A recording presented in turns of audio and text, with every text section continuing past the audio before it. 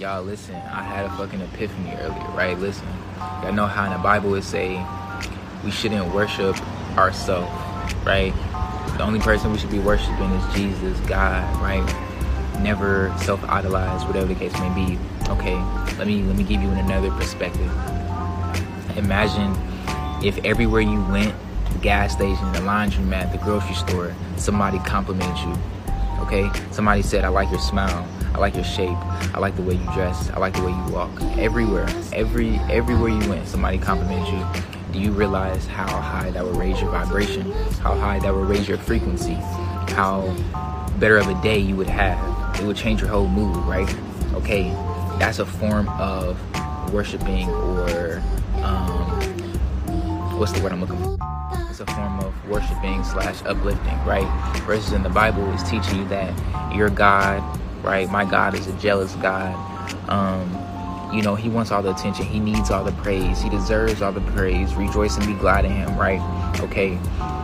Now I just gave you an example of what if somebody was constantly uplifting you every day, how that would constantly raise our vibration.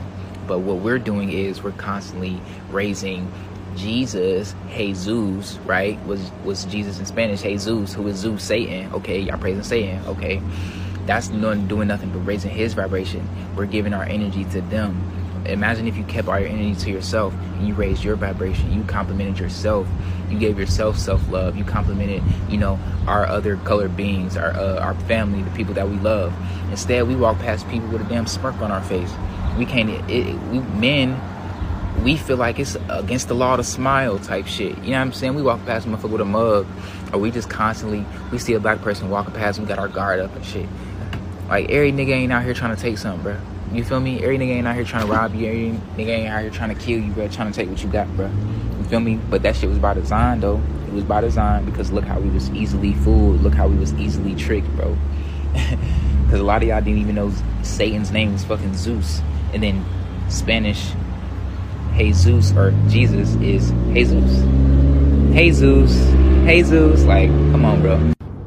The point is I'm trying to make is we should be uplifting ourselves and the people around us, our family, the ones we love. We should be praising them. We should be praising ourselves, not some other energy or entity that, for one, we ain't never even seen before, right?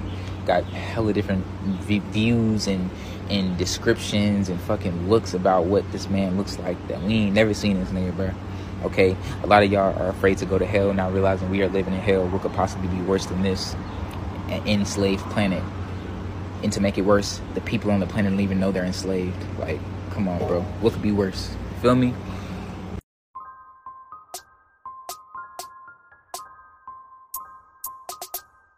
Hold on, yeah.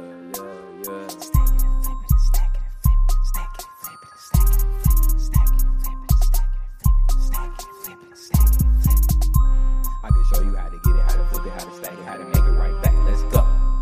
I ain't no different from you. You can make money too. All you gotta do is put your mind to it, never ever look back no more. I ain't no different from you. You can make money too. I ain't no different from you. You can make money too.